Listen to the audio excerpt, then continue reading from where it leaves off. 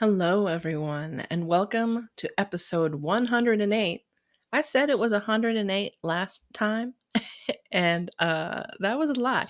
That was episode 107. This is episode 108 of the Rise Up Good Witch podcast, a radical approach to herbalism, self care, the tarot, witchy pop culture, art and creativity, ancestral connection, and really just all forms of healing that can guide us towards collective liberation. This is your host, Tavi Elise. Thanks for joining us.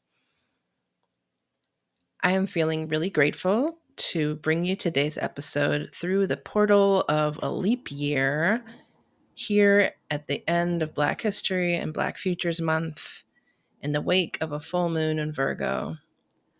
I am feeling pretty low energy and heart heavy this week. So I'm not going to do an extraordinarily long intro, but I do want to say a couple of things. First, I'd like to remind you, I'd be remiss if I left it out, about all the different ways that you can tap in to support me and this show.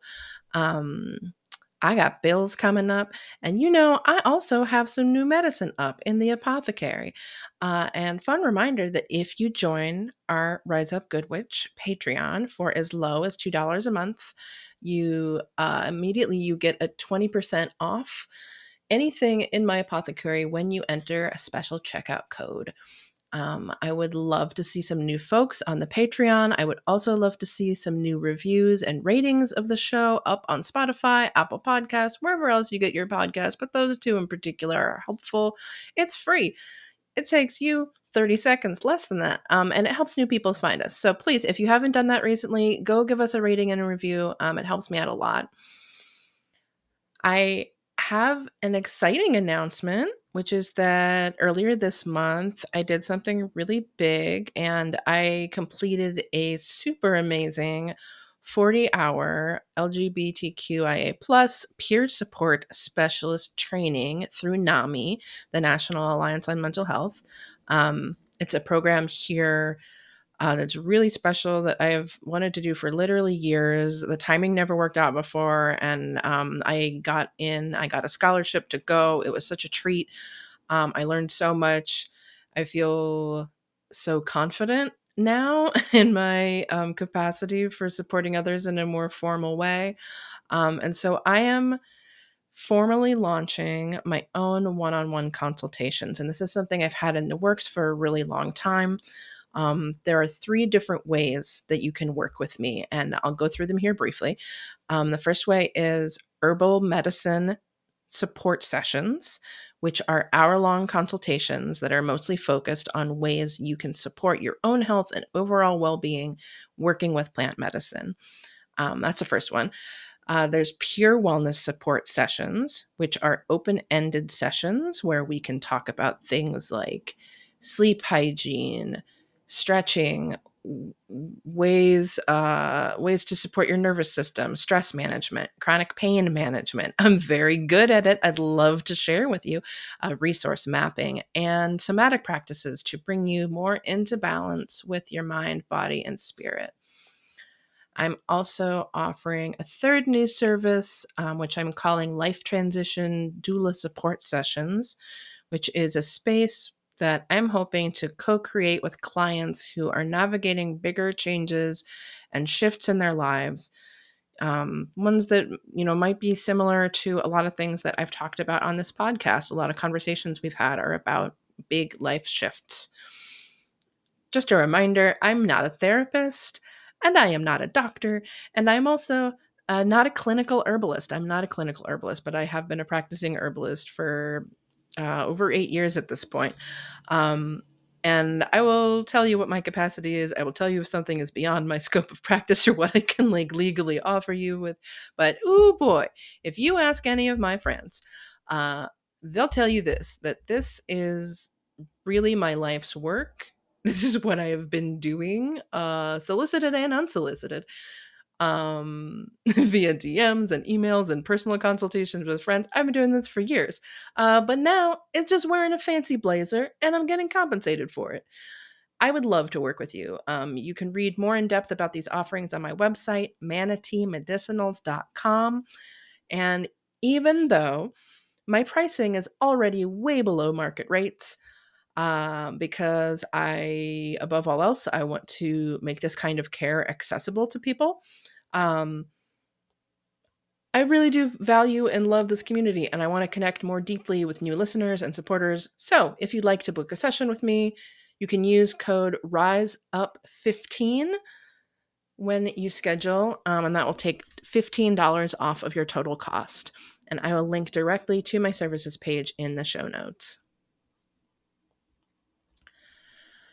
I'd also just like to give you a heads up that this episode does talk at length about what it feels like to be still COVIDing through this pandemic, which I will lovingly remind you has not ended. And I know that 4 fucking years, oh my God, into this experience of collective trauma and grief, it's like very easy to want to dissociate, to check out, to sort of plug our ears, because even like just the mention of COVID as a reality, it can bring up a lot of emotions, right? Maybe fear or grief or sadness, heaviness or exhaustion or pain. Perhaps it might also elicit a response of boredom or defensiveness. I would like to invite you, dear listener, to tune in with your body, to take care of yourself, but to tune in and ask yourself, what comes up for me when I think about this pandemic? What arises, and where do you feel it in your body? I know that people do all sorts of other external things when they listen to a podcast. I know I do. And maybe if you're at work, or if you're doing something that like requires focus, or I don't know, if you're operating heavy machinery, I don't know your life, definitely save this episode to listen to at a different time when you really have space to listen to it. But if you're able to, I'd like to invite and ask you to stay with this conversation and really try to take it to heart. Because as a disabled person who is still severely isolated and limiting my exposure to the outside world out of necessity, this is a very real and important topic to me. And honestly, I've been waiting like many, many months to find the right person to talk about it with at length. It would truly mean a lot to me if, even if you feel some emotional discomfort or resistance, or if you don't feel like this is especially relevant to you, or if you have wildly different experiences than my own, if you could please, I don't know, stick around to hear it out, stick around to listen to this whole conversation. If we are trying to live in sincerity, in wholeness, and aligned with our values as activists, as witches, as radicals, as change makers, then we must realize that we cannot exclude and abandon topics or people um, who we deem as disposable or unworthy of care. We must back our words up with action, or else they mean nothing. Collective liberation means collective care, and that's exactly what we dive into in this episode with the illustrious and iconic Gata Salvaje. Thanks for being here. Love you. Mean it. Hope you enjoy. Gata is a queer Afro-Caribeña, angry feminista, COVID-conscious baddie with a masky. She created the Bureaucratic Baddie series, how to file your taxes, how to sue your landlord, and how to sue pretty much any person, government agency, or corporation in the state of California. Since 2010, she has helped and filed taxes for over 3,000 people, with the goal of educating and empowering working class folks to confidently file and understand their own taxes. Hi, Gata. Thank you so much for coming. Welcome to the Rise Up Good Witch podcast. Hi, Tavi. Thank you so much for having me here. Yeah. So what that was a bit of your bio, but yeah, what else do you want to tell us about who you are and what kind of work you're doing in the world? Sure. So I'm just an angry bitch. Like, let's just keep it real. But I mean, I identify as like an intersectional feminista. For me, it's important to understand that when we say like men are trash, capitalism is trash, imperialism is trash, COVID is trash, there's a fucking genocide happening in Palestine. Like these are all things that are interrelated and connected to each other. And I really like to express that a lot, either in the past with my merch, in my workshops, and just in everything else that I do as well. I like to hang out with friends. I like to do arts and crafts. I like doing like puzzles. I've been into diamond painting for a bit, and I just recently picked up tarot. I'm an Aries, so of course I just want to do like everything. I want to learn about everything all at once. Um, and something else that I enjoy doing also is like just building community of mutual aid with other COVID cautious folks, whether it looks like fundraising to help people meet their needs, get masks, PPE. Um, I've created a couple of Telegram group chats of COVID cautious folks who we have like a buy nothing group. So it's like, hey, I have this, anybody want this? We also have like a group chat of COVID cautious folks who we want to buy groceries in bulk for cheaper and split it amongst each other. I still don't know how that's going to look like. I'm a little nervous, but I do trust in the group. And like, we are all very wise. We are all very resourceful and it'll get figured out. Will it be perfect? Probably not. Will we go through some bumpy times? Sure. But I'm just here to build community with other COVID cautious folks. Hell yeah, thank you. Right on. Yeah, I'm so excited to get into this chat today with you. Um, and I reached out because I've been a fan of yours for a long time, and it's been really cool and inspiring for me to like watch your work evolve and change over time. So I know you've had like a pretty significant shift in terms of your offerings and like your branding, kind of like how you're showing up online. Yeah, can you tell us a little bit about how this transition from like a more merch based business into offering these kinds of workshops that you're doing now? Yeah, like how that came about. Sure. So I can start off with how Gata Salvaje even started. So I started off with Gata Salvaje merch back in 2017. I was just done with my heteronormative phase. I stopped cosplaying as a cis hetero person. I am still cis, no longer hetero. And just a lot of anger that came from just cosplaying as a hetero person for most of my life. And I was just like, men are fucking trash. Men are fucking trash. And I was like, I want to put this on a shirt. And my whole thing was like, it was kind of like a gag joke. Like, sure, I'll do like a run of like 20 men are trash shirts. Um, I had a friend who silk screens and stuff, and he was like, "Look, if you ever want to silk screen literally anything, I got you." And I was like, "Yes, I have this idea of this like gag joke, whatever. Maybe I'll sell like two or three shirts, and then that'll be that." I ended up selling out. I sold out of these Men Are Trash shirts, and I was like, "Oh wow, people really want Men Are Trash shirts, and they agree with this, and they understand what this means, or have different definitions of it, right?" So from Men Are Trash came Femme Labor's Not Free. And so those two have been like, my two babies, Men Are Trash and Femme Labors is Not Free. And they both, because Men Are Trash, Femme Labor's Not Free, and because Femme Labor's Not Free, Men Are Trash. Like they're kind of twins in a sense. And I started doing, yeah, so I was doing all sorts of merch. So like shirts, bodysuits, booty shorts. I had done hats.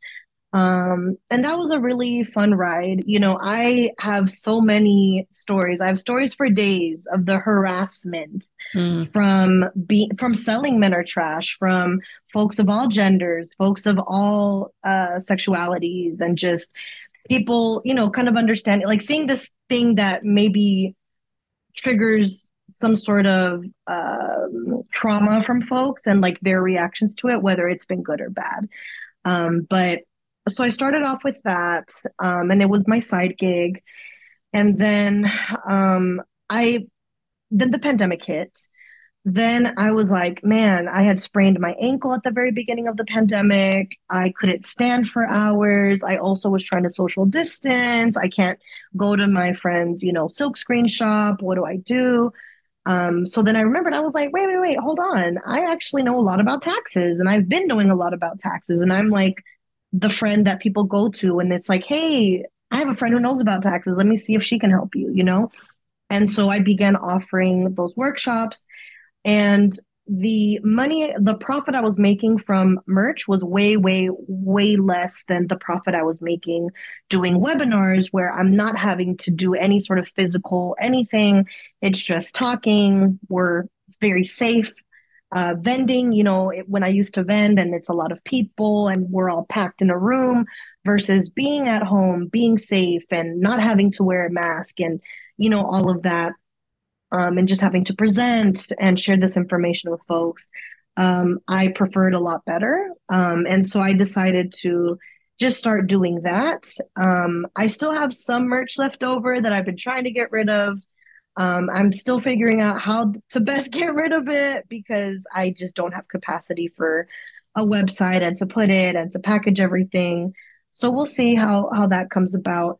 But yeah, so I began doing the tax workshops. I had a gig for a little while as a small claims court advisor with the county. And then that ended. And then being more vocal about COVID cautious topics also came up as well. I think before summer 2023, it really felt like I am the only person doing this, or I just know mm, one other person. And, the bar was very low for me of like asking others, like, hey, can you like wear a mask? And I would accept a surgical mask. And if they don't test, all right, yeah, because I know it's a lot to ask for somebody to test and find a high filtration mask and XYZ. And so there was a lot of shame, or yeah, to be honest, I guess shame of like asking people and feeling like I was an inconvenience for wanting to keep myself safe.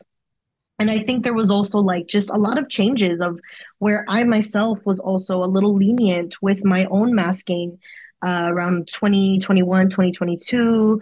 Um, and then learning more information. So there was a lot of like, wait, I'm like strict here, but not strict here. And, all the misinformation that comes out. And where do I find mhm. reputable information? If it's not the CDC, like where else do I find this? So I was very fortunate summer of 2023 to have found a huge COVIDing community that exists both online and both in person here in LA. And through finding that community, we have all like taught each other so many things and like, wait, oh, okay, it's not too much to ask somebody to wear a high filtration mask and test before seeing each other and still testing afterwards to make sure like, hey, I'm not COVID positive or I'm not sick, I'm not, whatever.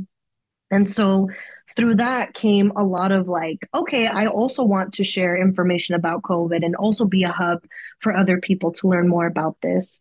Being part of the pandemic solidarity for the long future, I did this really cute mini web series of two friends navigating this friendship of one friend who's completely oblivious to the other friend who is COVID cautious and having these like difficult discussions of like, I feel like I'm an inconvenience to you. Like, do you care? Do you care about anything I'm saying? Do you care about me? To, the friends coming together to finally being on the same page. If you haven't watched the mini series, I highly recommend you watch it. It's on the Pandemic Solidarity Instagram page. Yes, thank you. Yeah, that miniseries is great. I don't know if I've watched all of them, but I've definitely watched a couple of them. Um, yeah, I mean, like there's I'm not even sure where to start. There's so much great stuff in there. There's well, I learned in our first conversation that like you don't identify as disabled, and rather you identify as temporarily able-bodied. And it's rare for me as a disabled person to encounter someone who's not disabled doing this level of COVID activism and advocacy work. And just first of all, thank you. Like, thank you so much. Like, it's so meaningful. Because like, basically, I mean, to be real, like most of my closest friends pre-pandemic were already like disabled or chronically ill to some degree. Like I'm already pretty immersed in that community, and I also like already have to live a lot of my life at home because of my disabilities. But yeah, it's increasingly throughout the course of the past 4 years, um, there is this widening gap in my life where these friends and these relationships and these connections and in family too, like the closest people in my life, like for a variety of reasons, like we're not spending time together anymore. Um, and the people I know who are doing the most COVID advocacy work are people who basically it's like advocacy out of necessity, right? It's like I like personally like I'm really good at advocating for myself to doctors because I have experienced so much medical trauma, right? It's like that kind of a thing. And as far as COVID goes, like we have to be a lot of us in the disability community, like we are on top of our shit because we have to be. So yeah, I'd like to talk a little bit about that and about sort of you already spoke a little bit to how your arc has gone, but yeah, anything you want to say in regards to that? Yeah, I first heard about temporarily able-bodied person from a friend on Instagram, and I was like, "Ooh, I love that because it's true." And I think the one thing a lot of people, or there's a lot of cognitive dissonance around, is that we are all at risk, uh, to become immunocompromised, disabled, all of that if we haven't yet, because of COVID. And I think it's like when I hear people say like, yeah, we need to do this for immunocompromised or disabled friends, I'm like, well, no, we're doing this for all of us Yeah. because it's only been a couple of years of this pandemic, and I mean, even though there's a limited amount of research, there overwhelmingly the research says this affects your brain, this affects your kidneys, this affects your lungs. This, like, I don't know what COVID doesn't fuck up in Oh, your it's body. your entire vascular system, the network of veins and blood vessels that runs your lymphatic system, like everything that runs through your body. And the fact that we're at this stage where like we're comfortable like actively disabling our children by like sending them into these filterless environments with no masks and no precautions, and where we're just like, and by we I mean like largely our systems, right, our governments, like local and national, yeah, they're kind of hacking away at what little protections we did have. Sorry, go Yeah, and I ahead. no, no, absolutely. I think that's definitely a good point. And it's like I think it's to be honest, it's the imperialism, it's the American privilege, right, of living in the States where we kind of think like, oh, things are going to be okay, because we're in the U.S. and we have like the best healthcare system. People come here supposedly, I guess, for healthcare, or I don't know. There's always been this understanding of like the U.S. is better, quote unquote, than these other places, right? And I mean, if we kind of think about it, like we were able to get the vaccines first, we were able to get COVID treatment first. Like in the US, I am able to get Paxlovid, even though it's hard to get it. Once you Mm-hmm. figure out the tricks, I'm able to get it for free.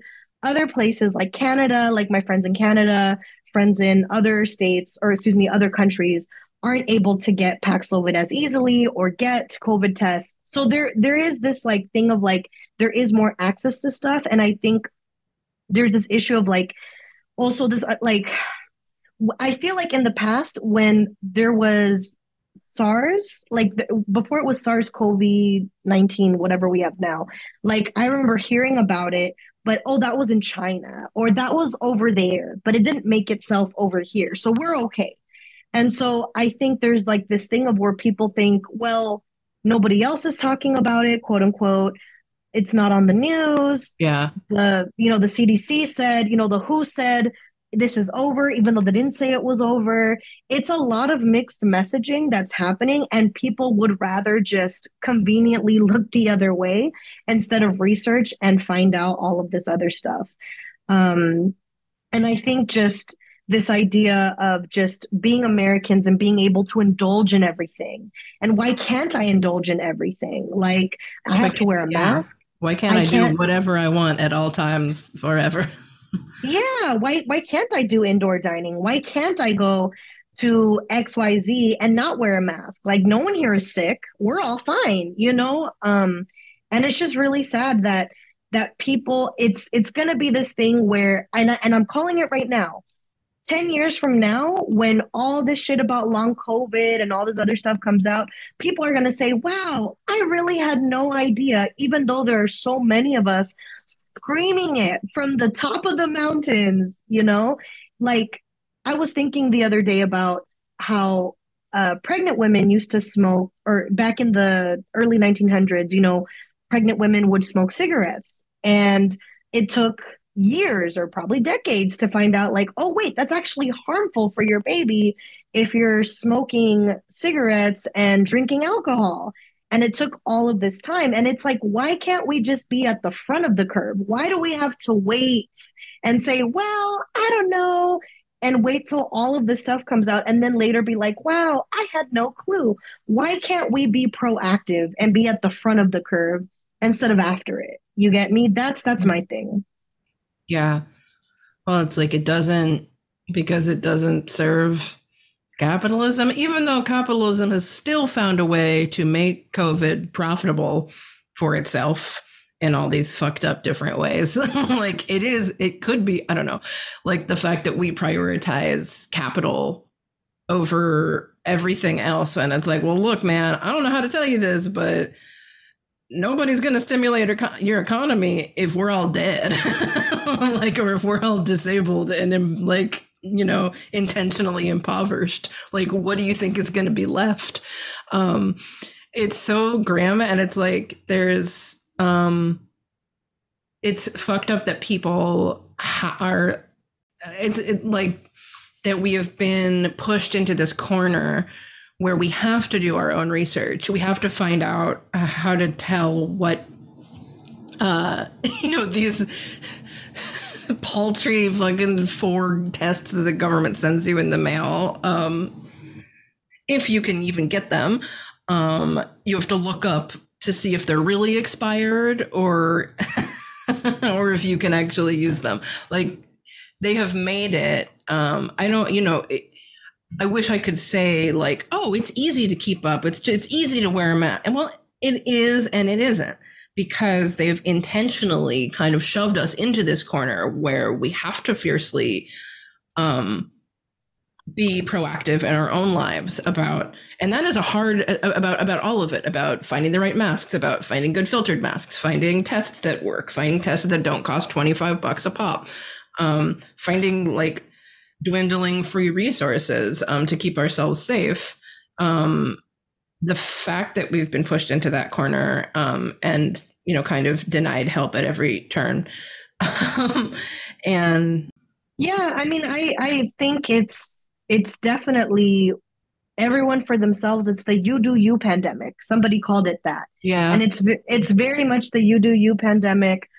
And and I'm seeing history repeat itself again because HIV, like, first, from what I understand, from the very basic knowledge I know about it, I think it had first started in like the late 70s, but it wasn't really like a big thing until the 90s. Like, it took like almost 2 decades for like the government to be like, all right, this is like a big deal. We should like figure something out. And the reason I know that is as a 90s baby myself, I remember as a child, I used to watch Univision or whatever. And there's this show called Casos de la Vida Real that I absolutely love. And to be honest, a lot of my videos and my little web series and all this stuff is very much inspired by Casos de la Vida Real, to be honest with you, but I digress. So I remember one of the episodes, there was this little girl who had HIV because her mom gave her HIV, I guess through like pregnancy or something. Mhm. And so I remember because they didn't really know how HIV or whatever, however it you you would get infected by it. I remember this little girl holding out her hand to like this older woman who was trying to help her, and the older woman was like not trying to hold this little girl's hand. And so the little girl starts crying, and me being a little girl myself, I'm like, wait, what do you mean? There's something like adults can't help me, and if I need help and they're going to be like publicly like no, like wait, what? And that's when I understood like, oh shit, this, I don't know what HIV is, but this shit sounds really scary, you know? And it's just I see the same thing repeating itself in the sense of like, you know, there's a lot of people looking the other way or people saying, "Oh no, it's just the gays. It's the homosexuals who get it, not us Mhm. straights." You know, We're same thing. It's clean. like We're clean, we're and we don't have dirty sex. Whatever, like it's like this weird binary of like clean versus dirty. And yeah, very similar to what we're seeing right now. yeah.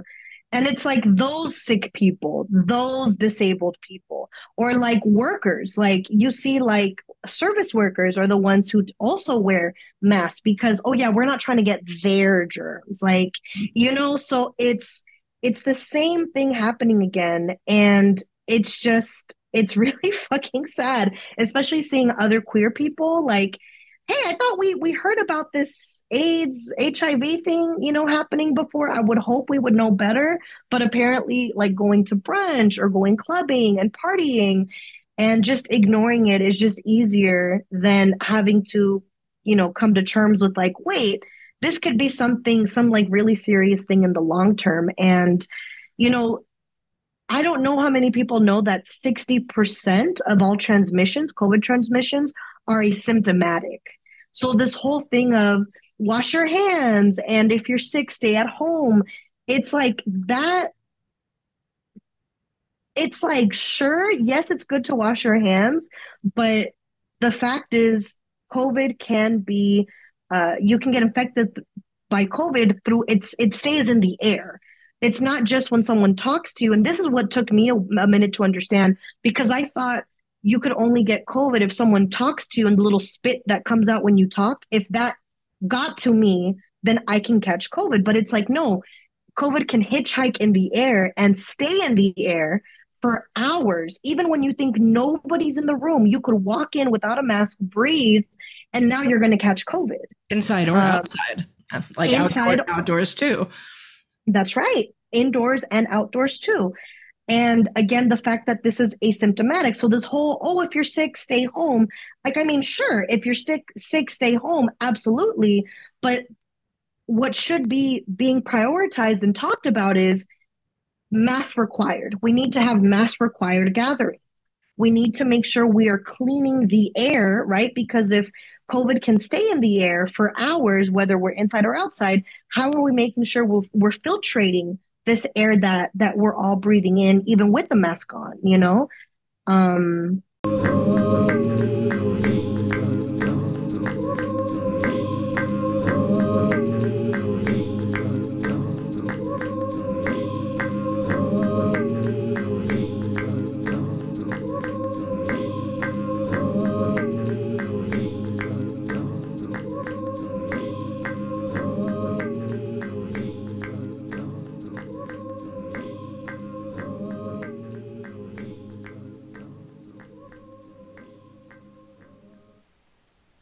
The asymptomatic piece I feel is like really important. And I want to touch on that too, because I think that's like just such a staggeringly huge, like, as you said, it's 60% of transmission of the COVID transmissions are asymptomatic, which means that you can have it without having any demonstrable like symptoms that you know about. That's why it's important to have access to have like 3 backup tests in your cabinet, to be able to like test at will, to be able to like, I don't even know, like right now, if I needed to go get like a professional COVID test, I'm pretty up to date on stuff. And I don't know where I would go, because the place outside of the hospital that I used to go get the occasional professional test, they shut that shit down like, a couple years ago. And anyway, I think that like, even for people who do care or mask, sometimes even for people who are aware of some of these realities and statistics, they still might not know, like, oh, even if I went to an event with like 15 of my friends and like, no, I didn't test before or afterwards, and like, but I feel fine.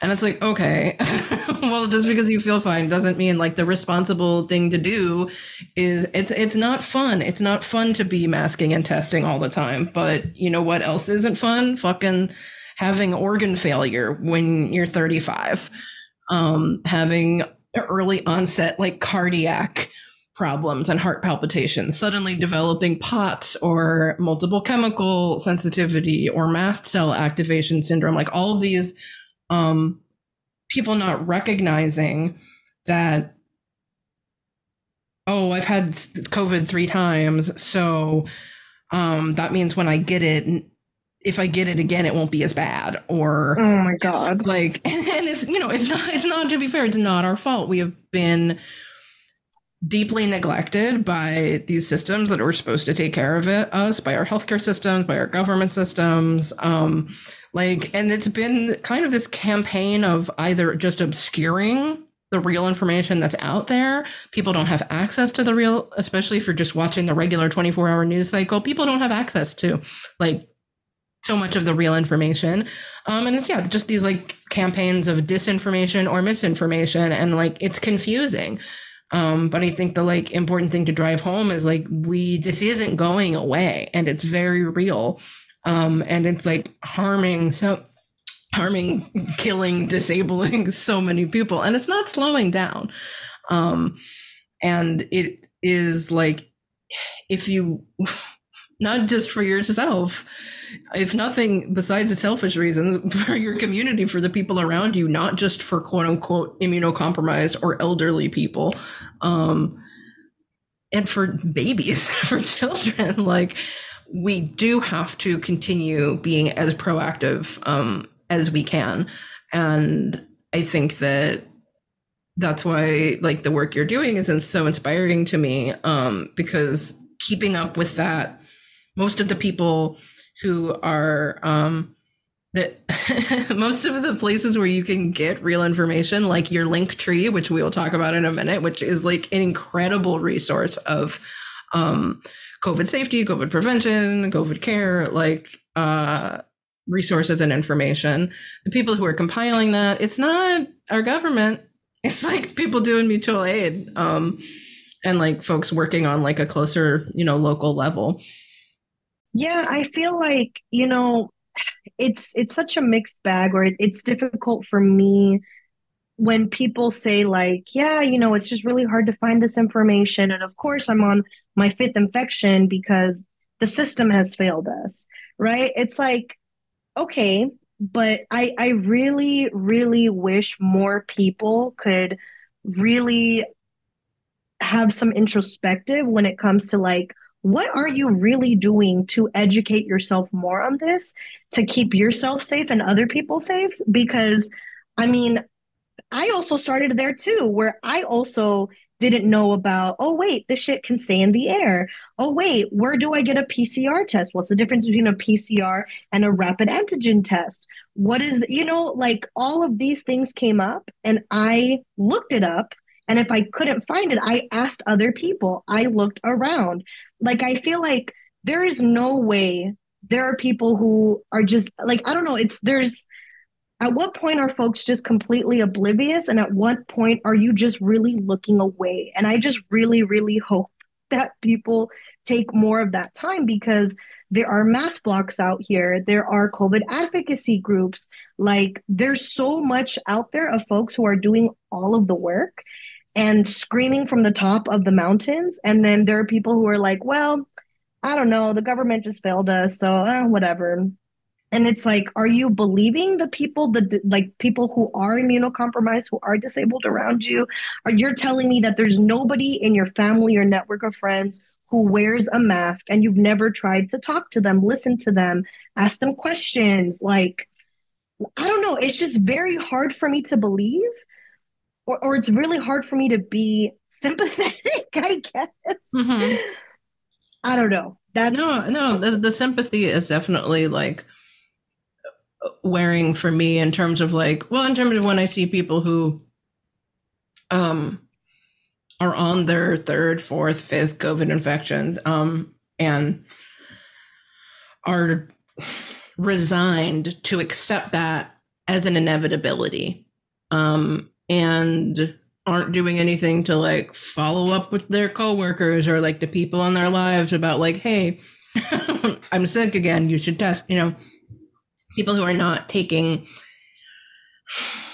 yeah, the resignation to just like, well, this is how it is, we're just going to keep getting sick forever, I have to send my kid to school. And to be fair, I don't have, I have the privilege, I don't have kids, I'm not in that position where I have to go work a fucking 40-hour-a-week job outside of the house and then also have 1, 2, 3 kids take, to like figure out their schooling. Don't have the capacity to homeschool them. It's like, well, what are you supposed to do? Again, we've been put into this. And then if you get sick, they've taken away COVID leave. So it's another way of kind of pushing people into a corner. But I do think that there's like, it doesn't have to be all or nothing. It doesn't have to be, I never leave my house ever again. I never see my friends ever again. Like, I have had to open up. I was telling you before, like, I've had to open my life back up a little bit. And so now the riskiest thing I do is I go and I swim at a small community center where they limit lap swim to 6 people.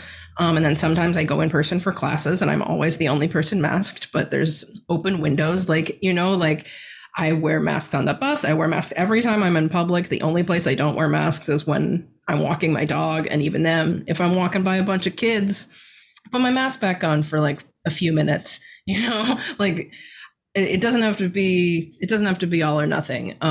Some degree of consciousness and care is better than none. Yeah, absolutely. And I think this is more so of a reason to advocate for mask required, for air filtration systems, because there are people, like you were saying, who have kids who are like, yo, I have no other choice. What am I supposed to do? And it's like, if there were the staff wearing masks and if there was, air filtration systems, then this would be less likely to happen, and the fact is that because COVID attacks your system and attacks your T cells, people, when they get sick, even from something that's the common cold or flu, it's actually hitting them worse, Yeah. And right now, I mean, not right now, but for a while, like, I think it's also important to recognize that there's more reasons to wear a mask that's not just COVID. I mean, there's like a measles outbreak apparently happening like in Florida. There's like Yeah. measles are back. Measles is Mhm. also something you can get through like the air, like somebody coughing in the air. There's the like, I mean, and I think there's this misconception where people think like, oh, if you get sick, and you survive it, it's like you're building like a muscle, which is actually that's rooted in eugenics. Mhm. Friendly reminder for folks. It's almost, from what I've understood, people explain it, it's like a rubber band. And when you keep stretching and stretching and stretching the rubber band, it gets like looser and looser and not as like stretchy as it was. That is kind of what actually happens to um our And like immune systems. our immune systems. It's not a muscle, it's more so of like a rubber band, which is Mhm. unfortunate that folks are really still believing in like eugenic stuff and not understanding or not realizing that that's what it is. Well, I have a, and that's the thing is like, I think we have such a, one of the reasons why we are where we are is because we have such a limited misunderstanding of our own bodies, of our relationship to work, of our like bootstraps, like just push yourself through whatever hell you have to get, you know, to your to-do list done or to go to work. Like we have such a misunderstanding of like how our even immune systems work. I have a friend who has pretty severe like rheumatoid arthritis, and they were at the hospital for like a procedure or something, like a checkup. And they were in the bathroom and they were wearing like a filtered mask. And there's this older woman who was like, "Oh, why are you wearing a mask?" And they were like, "Well, I'm immunocompromised." And and the woman was like, "Huh." She like had a curiosity about it, and she was like, "Huh. Well, I have I forget what else. I forget what she said. She said something like, "Well, I have." It was like a very obvious, like, I also have arthritis. Or like, I have this very obvious, like, immune condition. She's like, "Am I immunocompromised?" And my friend was like, "Yes, yes, Jesus Christ. Like, how are we 4 years into this?" And people don't even know what that definition means. Like, I don't have a major, like, personally, I have fibromyalgia, and I also have a previous history of having EBV, which is like Epstein-Barr virus or mononucleate, mono. I had mono when I was like in my early 20s. That's part of what catalyzed my chronic illness. And people don't even understand. I didn't even understand until years after I got that diagnosis that what that means, having a virus, having the antibodies in your system means that like when I get a cold, that virus kind of gets reactivated. So it means that when I get a regular cold, it might take me 2 weeks to come out of it, and it might be really intense. And the same thing is kind of true for COVID, where it is living in our systems, and it doesn't like fully go away. Even if you don't get long COVID, you still have those antibodies in your system. Yeah, all that to say, we need like better education about just how our bodies work. Yeah, I've always like I've had bronchitis for years, before the pandemic, like I would get bronchitis like 2 or 3 times a year. And I thought it was normal, right? Because we show up to work, I'm coughing until they tell you, "Hey, look, you are way too sick, get out." It's like that's the polite thing to do, apparently. And I thought it was inevitable. It's like, well, everybody gets sick, right? Everybody gets bronchitis like this, right? Like, and then once the pandemic started, and we're all wearing a mask, I didn't get sick for years. And I was like, wait, what? Like, I can choose to not cough my lung out and not have this. So, and that's also why, even though I'm not technically immunocompromised, I've had bronchitis so many times that I'm like, I know COVID is like way worse than bronchitis. So, no, thank you, you know? Mm-hmm. Well, and choosing to like see that connection and be like, oh, you know what? I think I'm gonna keep protecting myself just because I can.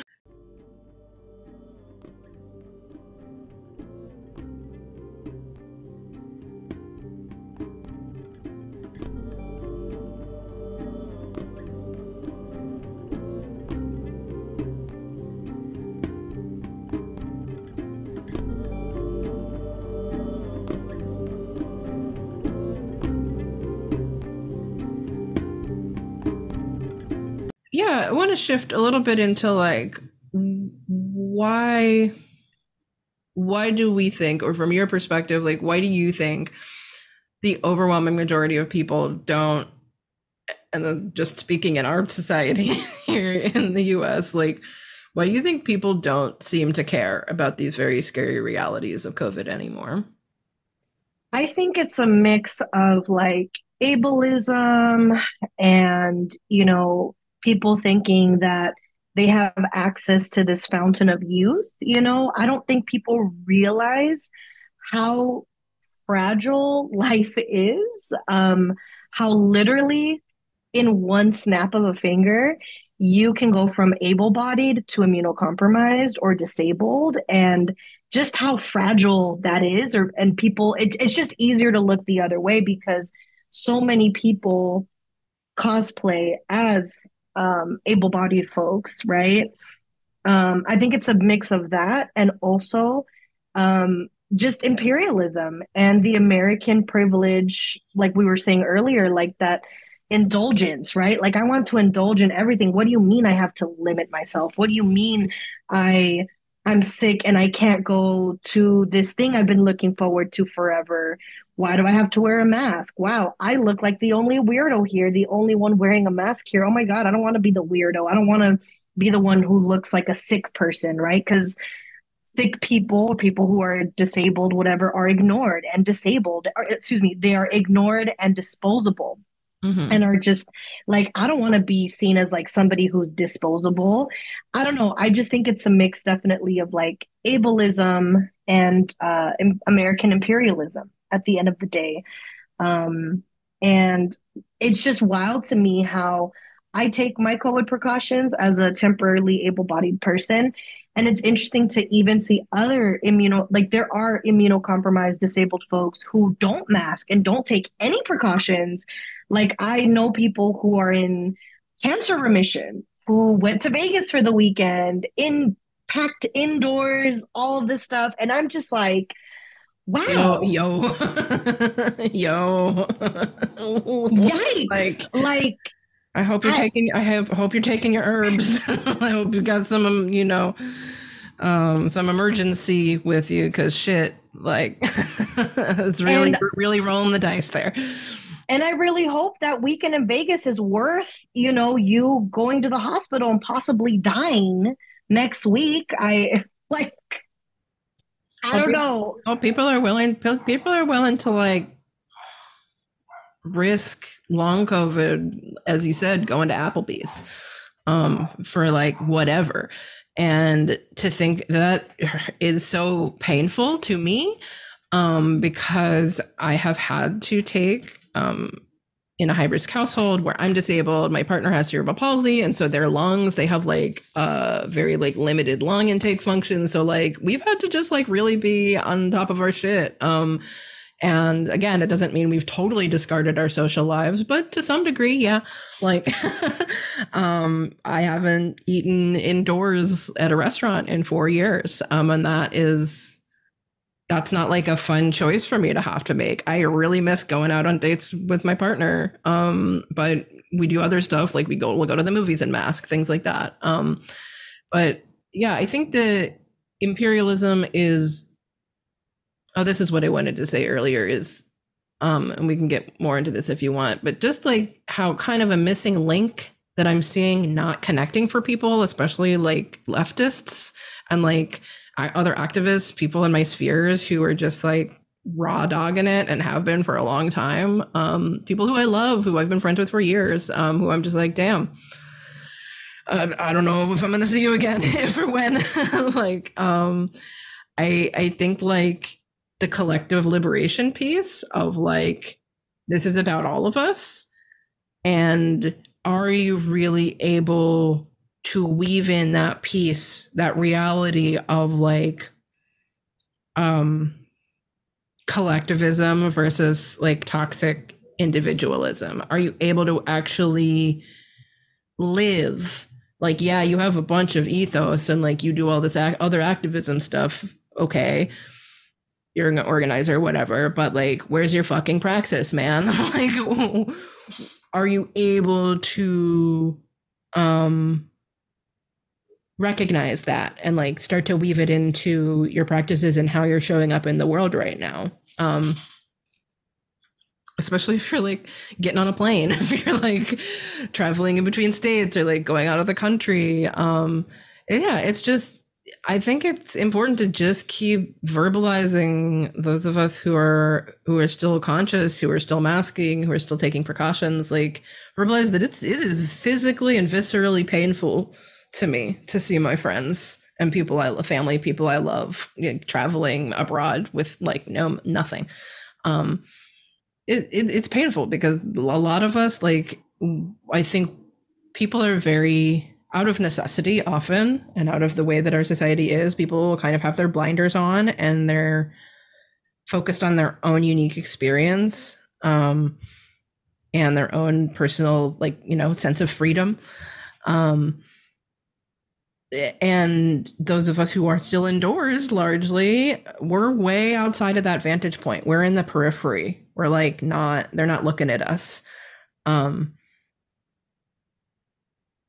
and we might be yelling from this from behind them, but yeah, like people have to listen, um because, like, I don't know, we know what we're talking about. Our experiences are real. Yeah, this seems like a good segue point to like talk about this big project that you've been working on. You and this group of other BIPOC organizers have put together this really incredible event. It's called Pandemic Solidarity for the Long Future, or PS4LF. Please tell us all about it. Yeah, so Pandemic Solidarity for the Long Future, we've been planning since September of 2023. So it's been a very long time now, and it's just kind of wild to think like, oh my gosh, it's right around the corner. So we are a group of about 10 folks. We are all over between the West Coast, East Coast, um, and we are overwhelmingly folks who identify as Black, queer, gender nonconforming, trans. Um, it's really exciting because, as far as I know, this is the first convening or conference for specifically COVID cautious folks. Um, and for it to be virtual, and the fact that there's so much intentionality to make sure that it's accessible, to make sure we have ASL interpreters, to make sure that it's on a platform that's accessible to everyone, whether you're on your computer, on your phone, a tablet, or any of that. Yeah, so we're very, very excited for this. So it's going to take place on GatherTown. GatherTown is kind of like, if you think of Pokemon, like the play, the what is it? The play. Oh my God, the Game Boy. If you think of the Game Boy Pokemon game meets Zoom, in the sense of like you make your own little avatar, and like this is like a world that you're in, and you move around and you interact with people, and if you're close enough to a person on the thing, you can see them and hear them. Um, Like go into it's your own private conversation room. You can go into your own private conversation room. There are places where you can like speak from and everybody can hear you in the room. But yeah, it's been a long time coming. So we have 12 facilitators that are going to be leading workshops.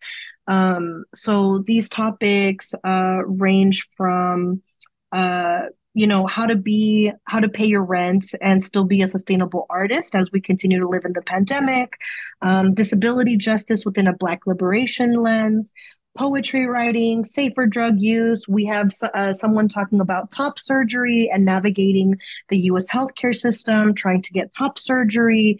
There's a lot of really good stuff, lots of really good stuff. And then we're going to have 7 performers and 7 art exhibitors as well. Everybody who is in attendance are all COVID cautious people. Um, and yeah, so it's a really exciting lineup. What's really cool too is, on top of this being a free conference, we are paying everybody. So facilitators are getting paid, performers are getting paid, our art exhibitors are getting paid, and also we as organizers are paying ourselves, because 6 months of Mm-hmm. labor of doing this, our labor is also not free. So we are also paying ourselves a stipend as well. Um, and I do want to highlight something, that this convening is specifically for Black, Brown, Indigenous, Asian, and Pacific Islander kin, folks who identify as COVID cautious, COVID conscious, or just who are aware of this and understand that, like, hey, this is something to take seriously. Mm-hmm. We have asked that, white adjacent, white presenting, white passing folks please not attend and respect our space. This collective decision was made because of the fact that, COVID cautious spaces, if we keep it real, are overwhelmingly white, okay? And they center white people and whiteness. So if it's not white people who are centered, it's very light skinned, white passing people who are at, the ones who are leading this, or are the ones who are getting the mic, who are hogging the mic. So for us, it was really important to center folks who are racialized, folks who are most impacted by COVID. Black, brown, racialized folks are the ones who are most impacted by COVID. Like that's a fact, you know. And we want to center those folks and center each other because I'm also someone who is COVID cautious, and I'm also someone who is racialized as well. Um, and to my surprise, there's been like a small, very vocal minority of folks who did not like that part of our language, but that's totally fine. You know, I think it's totally fine to disagree with people. And I encourage people to make and create their own conferences where they can include whomever they want, you know, and I think having more spaces for more COVID cautious people, whether it's in person or online, is better for all of us and is safer for all of us. So, Mhm. That's great. And let's talk about the details. So, Pandemic Solidarity for the Long Future, it's a 3-day long correct. conference, and it is from March 8th through the 10th. Is That that is right? correct. That's right. Hosted on GatherTown, and it's free to attend. Absolutely right. Yes, so it's free to attend. You can go to the website and you just register. So you fill out a little form, just a short little form. It's on pandemicsolidarity.org. That's right. All right. Yeah, I think it's such a great event. There's also going to be vendors, um, which is really exciting. Yeah, I haven't seen anything like this, and I definitely haven't seen anything like this. It's really impressive to see. Like, I'm so curious about like the magnitude of people, how many people are going to show up. And I checked out, there's some YouTube videos about how GatherTown works, that you can look at just to see what it's like. And it looks so cute. Like, it is adorable. And it also is just like, I don't know, I just did this really 40-hour all Zoom peer support training. And I had to not look at any screens for like 3 days afterwards because my eyes were so like, Zoom is really fatiguing, and people got Zoom fatigue, and it's real. And it seems like this is a much more immersive and like dynamic experience than like just being on Zoom, because you can like you can with your arrow keys, like, you control your little avatar and can move them like freely around the space. Yeah, just accessibility wise, it seems like a really cool choice. I never heard of it before, so it was really fun to look into. I showed my partner; they were so excited about finding out about GatherTown. I wanted to, also talk a little bit just about your link tree. You have a great link tree that's in your bio. What's your Instagram again? So my Instagram is Gata, Gata underscore the underscore Baddie, Baddie. Gata the Baddie. Yeah, I was just impressed at like how comprehensive your COVID resources and your other resources. It has all your links to your workshops. Well, let me ask you just briefly about your Patreon first, and what's on your Patreon, or what people can expect if So they sign up. So the Patreon pretty much is meant to get into the nitty gritty details of what I generally talk about on my Instagram. So on the Instagram, I'm generally talking about taxes. I'm generally talking about how to sue your landlord. I'm generally talking about how to sue the city for like pothole damages to your car. But in the Patreon, I go into the deeper details of like, all right, where do I get this paperwork? How do I fill it out? Where do I send it? Go through line by line of each and everything. How do I find out? Like, there are things, especially the reason why I call myself the bureaucratic baddie is with the bureaucracies, there's always like these little bumps in the road that you're like, oh, shoot, I didn't know this. Wait, how do I get around this? How do I get around that? And so, very much, my Patreon is meant to be like, hey, you want to watch out for these things, and to avoid these bumps, you want to make sure you do XYZ, XYZ. I do also offer a free 30-minute one-on-one for members, one time one. I do ask people to, of course, please stay for a couple of months. But for just general questions, if folks are like, look, I just have a quick question, Also, I answer folks into, people a lot of the times, and I think you probably have seen this, like on social media, people feel like they're entitled to your time to ask you all these questions, for you to put in this free labor.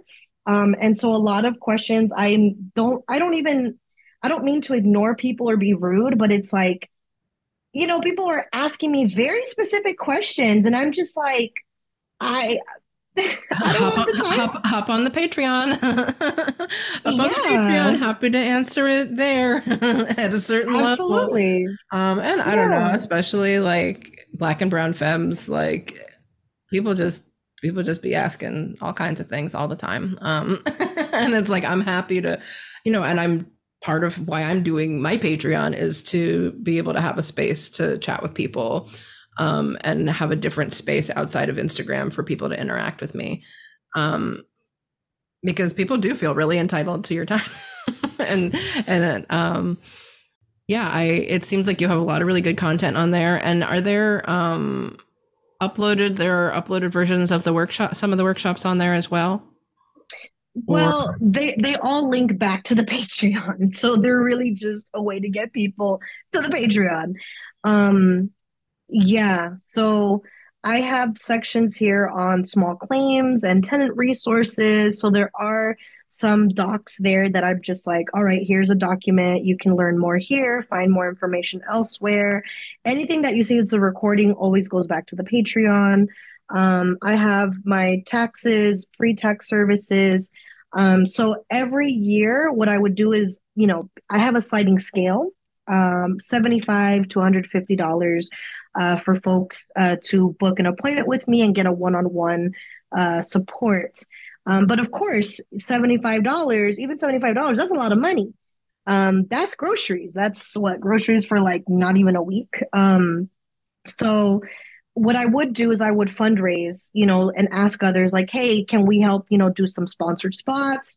And so I had been able to do that for a couple of years. Unfortunately, this year, because I have a day job, I have my side gigs, I have the conference, I have just a lot of things going on. I did not have capacity to fundraise.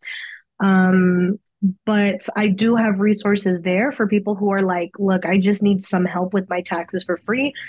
You can click the link there, and there's plenty of other places that can also help you with your taxes for free. That isn't necessarily me. Um, I also have a section here on just like a bunch of COVID resources, what to do when you have COVID, where to get free Paxlovid, where to get rapid tests, where to find your local mass block and advocacy groups. I always hear folks say, like, yo, I can't afford to buy masks. I can't afford to buy these tests. And so, these mass blocks are here, and they are these autonomous groups that they do the fundraisers, they do all of these things to make sure, which really sucks. It's like they're doing the job of like the CDC and the government, Mhm. money we're already paying into, but I digress. Where to find, COVID testing locations near you.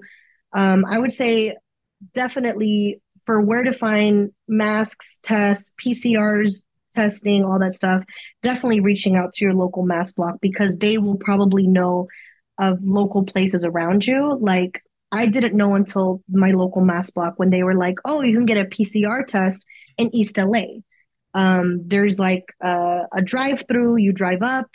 So it's not even indoors. You literally drive up, you roll down your window, they swab you, and you go. So stuff like that, where to get vaccines, how to talk to your loved ones about COVID. There's that document was very, very helpful. Of especially when people say things like, I had a friend who said, hey, I heard we don't have to wear a mask on public transportation because they have really good air filtration systems. So technically, we don't have to wear a mask. And I'm just like, so those situations, I loved how they even talked about that too in that document. Um, where to find a portable air purifier and how to build your own Corsi Rosenthal air purifier. So the Corsi Rosenthal box I recently learned about. Again, this came in with joining this COVID cautious community, where it costs about 70 to $80 really when you get the fan, the filters, the duct tape, and all that. but it works just as well as like a $500 air filter.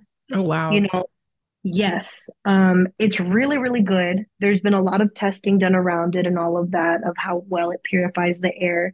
And at first, when I saw it and I see, to be honest, white people, again, talking about coveting spaces, a lot of white people, I'm like, I see this older white man putting it together and like, this looks really complicated. I don't know. I found this cute video. Oh my God. She's a fourth grader, I believe. Oh my God, I need it. Yeah. I believe she's a fourth grader, this brown girl. So she is like, let me explain to you how to build a Corsi Rosenthal box and how she Oh. explains it. I'm like, you are way better than some old white dude here that I'm just like, nope, not doing that. But the way she did it, I was like, oh my goodness, you are so cute. Look at you wearing a mask. Look at you building the Corsi Rosenthal. Like, you're not going to do it like this. Make sure it's not like this. It's like this. And so watching that video was like, all right, cool. I can do this. Seeing a girl who looks like me, um, putting it together and all that and explaining it in such an accessible way. So I linked to that too. There's the wastewater scan. So as we know, they stopped, people, there's no long, it's as we know, right? It's not as easy to get a free test where it used to be before. So now there's like a lot of wastewater scan because COVID does show up in wastewater as well or in your waste. I have COVID safety 101. So understanding that I really like the COVID safety 101 and swab instructions. I believe it's that one where they talk about how COVID is classified as a biohazard level. Was it three? Actually, let me click on it now. Biohazard level three. Yes. Okay. So COVID is considered a biohazard level three pathogen, which is the same biohazard level as yellow fever, Ooh. West Nile virus, and tuberculosis. Ooh. Wow. So when people are saying, "Oh, it's just a cold, it's just a flu," it's like, is TB just a cold or a flu? Is the yellow fever, West Nile virus? It's not mild. So I like that for that. And then there's also just another compiling of pandemic resources by Justin, who is also an organizer with the pandemic solidarity with our group as well. Wonderful. Thank you so much. And I just want to say, like, you deserve to get paid for all of this. You deserve to, you put so much like free work and like resources into the world. And I just want to say, like, again, thank you for all of this different work that you do. And yeah, you deserve to get paid whatever your rate is for all of it. And I hope that that continues to like build and grow like with your audience for you. I hope that you're having a reciprocal experience of how much of care for like how much you're putting out into the world because it's a lot. This is a lot of even just your link tree, which is just like pages of information. It's so beneficial and it's so loving and useful. So thank you for that.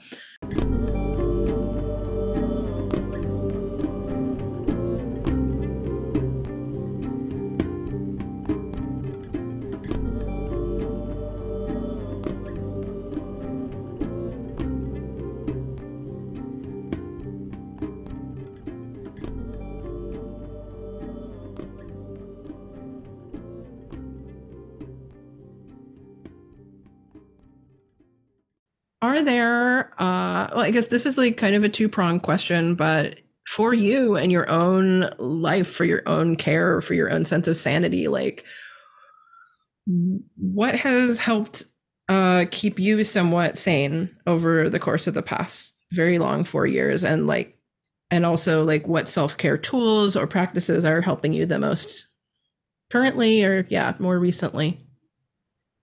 So for me, the finding the COVID cautious community is what saved my life and what helps keep me relatively sane. Um, I remember first learning about how to improve the effectiveness of your rapid antigen test by swabbing the back of your throat or the tonsils, cheeks, and nose. Literally a week after I had found out about that, and again, I had only found out about this through the COVID cautious community, not the CDC, not the TV, not anywhere else. Literally a week into learning that, my partner had swabbed themselves, and the thin positive line came up. And we were like, oh shit. And immediately, my partner, we made sure to isolate her. We both wore our masks. We had all the air purifiers. We had finally built our air purifier. And then she redid the test where she only swabbed her nose and it showed up negative. And Mm, of course, she was positive. Because of that bit of information, we were able to isolate early enough that I never caught COVID. We were able to completely, she had COVID, she got her Paxlovid. I was also able to get Paxlovid again through the COVID cautious community, because when she went to her doctor, they said no, because you're not high risk, you're not mm. immunocompromised, you're not disabled, request denied. While my friend was like, hey, go to test to treat to get it. Literally the next day, I'm picking up Paxlovid because of this link a friend in the COVID cautious community sent me. Wow, that's amazing. And I think, wow, I would have probably caught COVID. My partner would have not used Paxlovid. Like, I think of all the things that would have happened. Um, and I really appreciate how, with the COVID cautious community, we also have spaces to vent about these things. And we also have spaces to like share joy and share other things that are not COVID related. Um, and I just, yeah, I think what I also really love about the COVID cautious community that I'm in is that we're not trying to out COVID each other. Like, it is genuinely, for the most part, very much like, how are we sharing our resources? How are we making sure, like, hey, I have 300 3M auras. How do I get this to other people all over the country who don't have access to this, who aren't close to a mass block? Um, so I think definitely finding folks who are also sharing this trauma of, surviving the pandemic has been very helpful and very comforting. Um, my partner also being a part of my life and supporting me and loving me through these tough times. My partner and I weren't always on the same page when it came to our COVID practices. And it's been a bit of a journey, but I am glad that we eventually were able to get on the same page, and we both are learning from each other, and we both do everything we can to keep each other safe, and we're both very open and honest with each other of the risks that we're taking. And I think also just understanding that, like, the person I was before 2020 is very different than the person I am today, and really having to come to the conclusion of, like, well, not the conclusion, but I guess just the reality of outgrowing friendships and investing in friendships, investing time and, my resources into friendships that are safer. 99% of all of my friends or people I interact with on a daily basis are COVID cautious, with, of course, the exception of like my coworkers and, things that I have to do just because of capitalism and surviving. People who I choose to actively spend time with, 99% of them are COVID cautious. And I had to do a lot of changes to get there. But that is what kept me safe, not just physically, but also mentally as well. Yeah. Thanks for sharing that. Yeah, I think what you were saying in our earlier conversation about like our experiences in the world and um prioritizing like creating safety and trust and how important that is, like how crucial that is for just like functioning as a human being and also how difficult that is right now. So I'm glad that you have that. I'm glad that you've been able to like, find and keep building community. Well, thank you so much for this, Gata. This has been wonderful.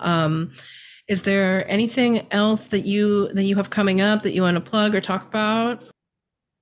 I'm probably going to have a tax workshop at some point. I'm just like exhausted. Yeah, you But got just this one, just the pandemic solidarity conference is a lot. Yes, but I will definitely be having tax workshops. I'm probably going to bring back the how to sue your landlord workshop. So for sure, for folks to come through on that. And that one is California specific, right? So yes, so the how to sue, any how to sue stuff is California specific. The tax stuff is US wide. Okay, Um, great. so And I would we say, actually we have a lot of California listeners, so oh, perfect, relevant. Yeah. perfect. So yeah, I would say just check out my Instagram. You can sign up for my newsletter. I try to send out newsletter blasts to remind people of workshops that are happening. But yeah, I would say that's all I got. And wear a mask. Wear a mask. Please wear a That's mask. all I got. Please wear a mask. You can go to their link tree to check out where you can get more masks. If you're local to Portland, hit me up. I can help you find stuff too. And I also just wanted to say, I don't think I mentioned this, but I took your tax workshop, I think taxes for small business, maybe workshop, maybe like a year ago. And that was my first introduction to like actually like paying for your work, and gosh, worth the price. God damn, I gotta say. So, yeah, sign up for their newsletter. So or their Patreon, so that you can get the heads up about that, because it was such a useful workshop. So much good information in there. All right. Well, thank you so much, Gata. Thank you so much for having me.